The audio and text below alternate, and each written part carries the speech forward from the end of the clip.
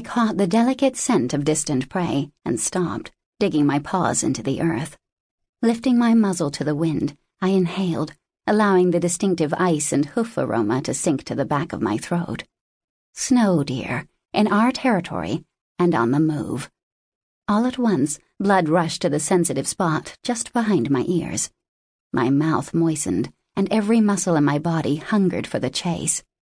Next to me, Azawin stood as still as I was, only his ears twitching.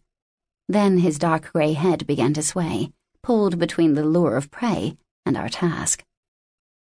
"We can't go after them," I said. "We have to get to tall grass."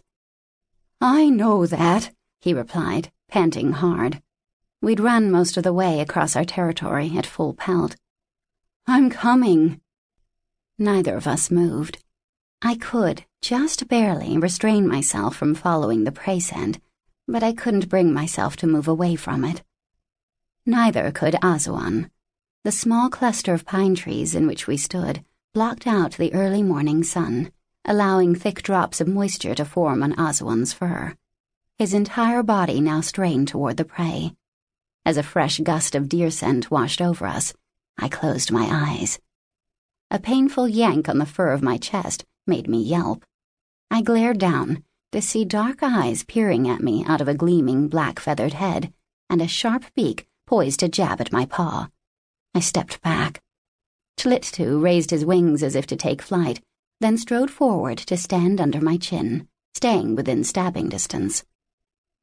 His winter plumage made him seem much larger than a not-yet-year-old raven should, and his tail and back were speckled with the snow he'd been rolling in. He stared a beady challenge at me, and then at Azuan, who jumped aside to get out of beak range and buried his nose in the snow, trying to freeze away the deer scent. When Tlittu saw that he had our attention, he quaked softly.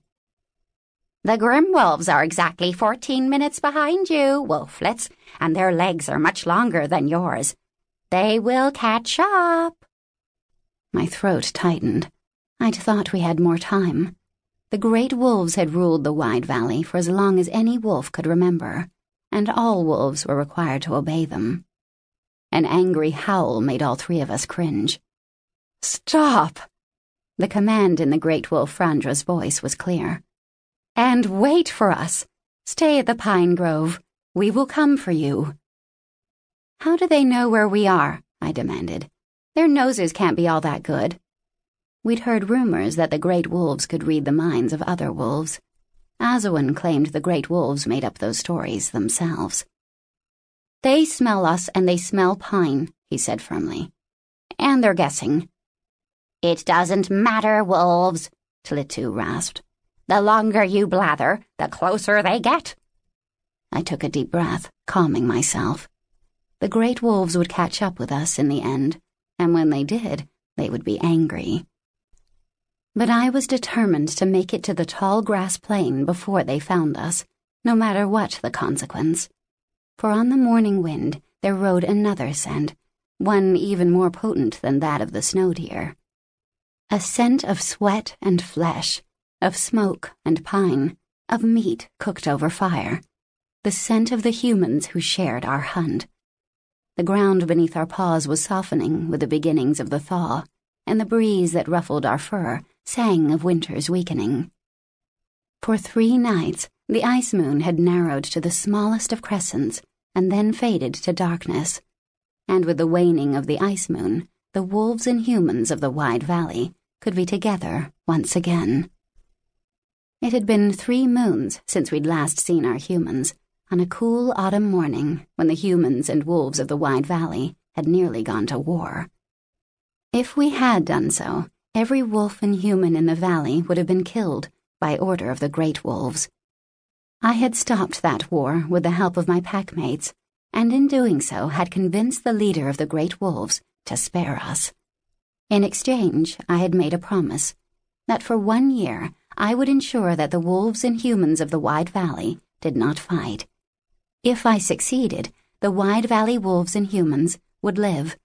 If I failed, the great wolves would kill us all. The next night, a heavy snowstorm howled into the wide valley, warning us that the hungry days of winter neared.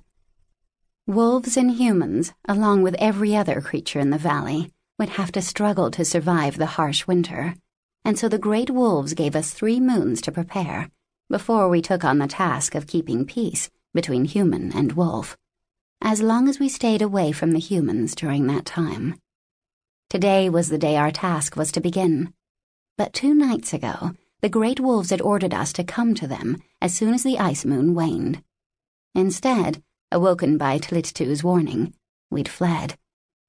I met Azawin's eyes and filled my throat with the cool morning air.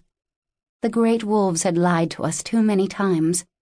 With one last look in the direction of the snow deer, I leapt over Tlittu's snowy back and sprinted toward the tall grass plain, folding my ears against the wrathful howls of the great wolves.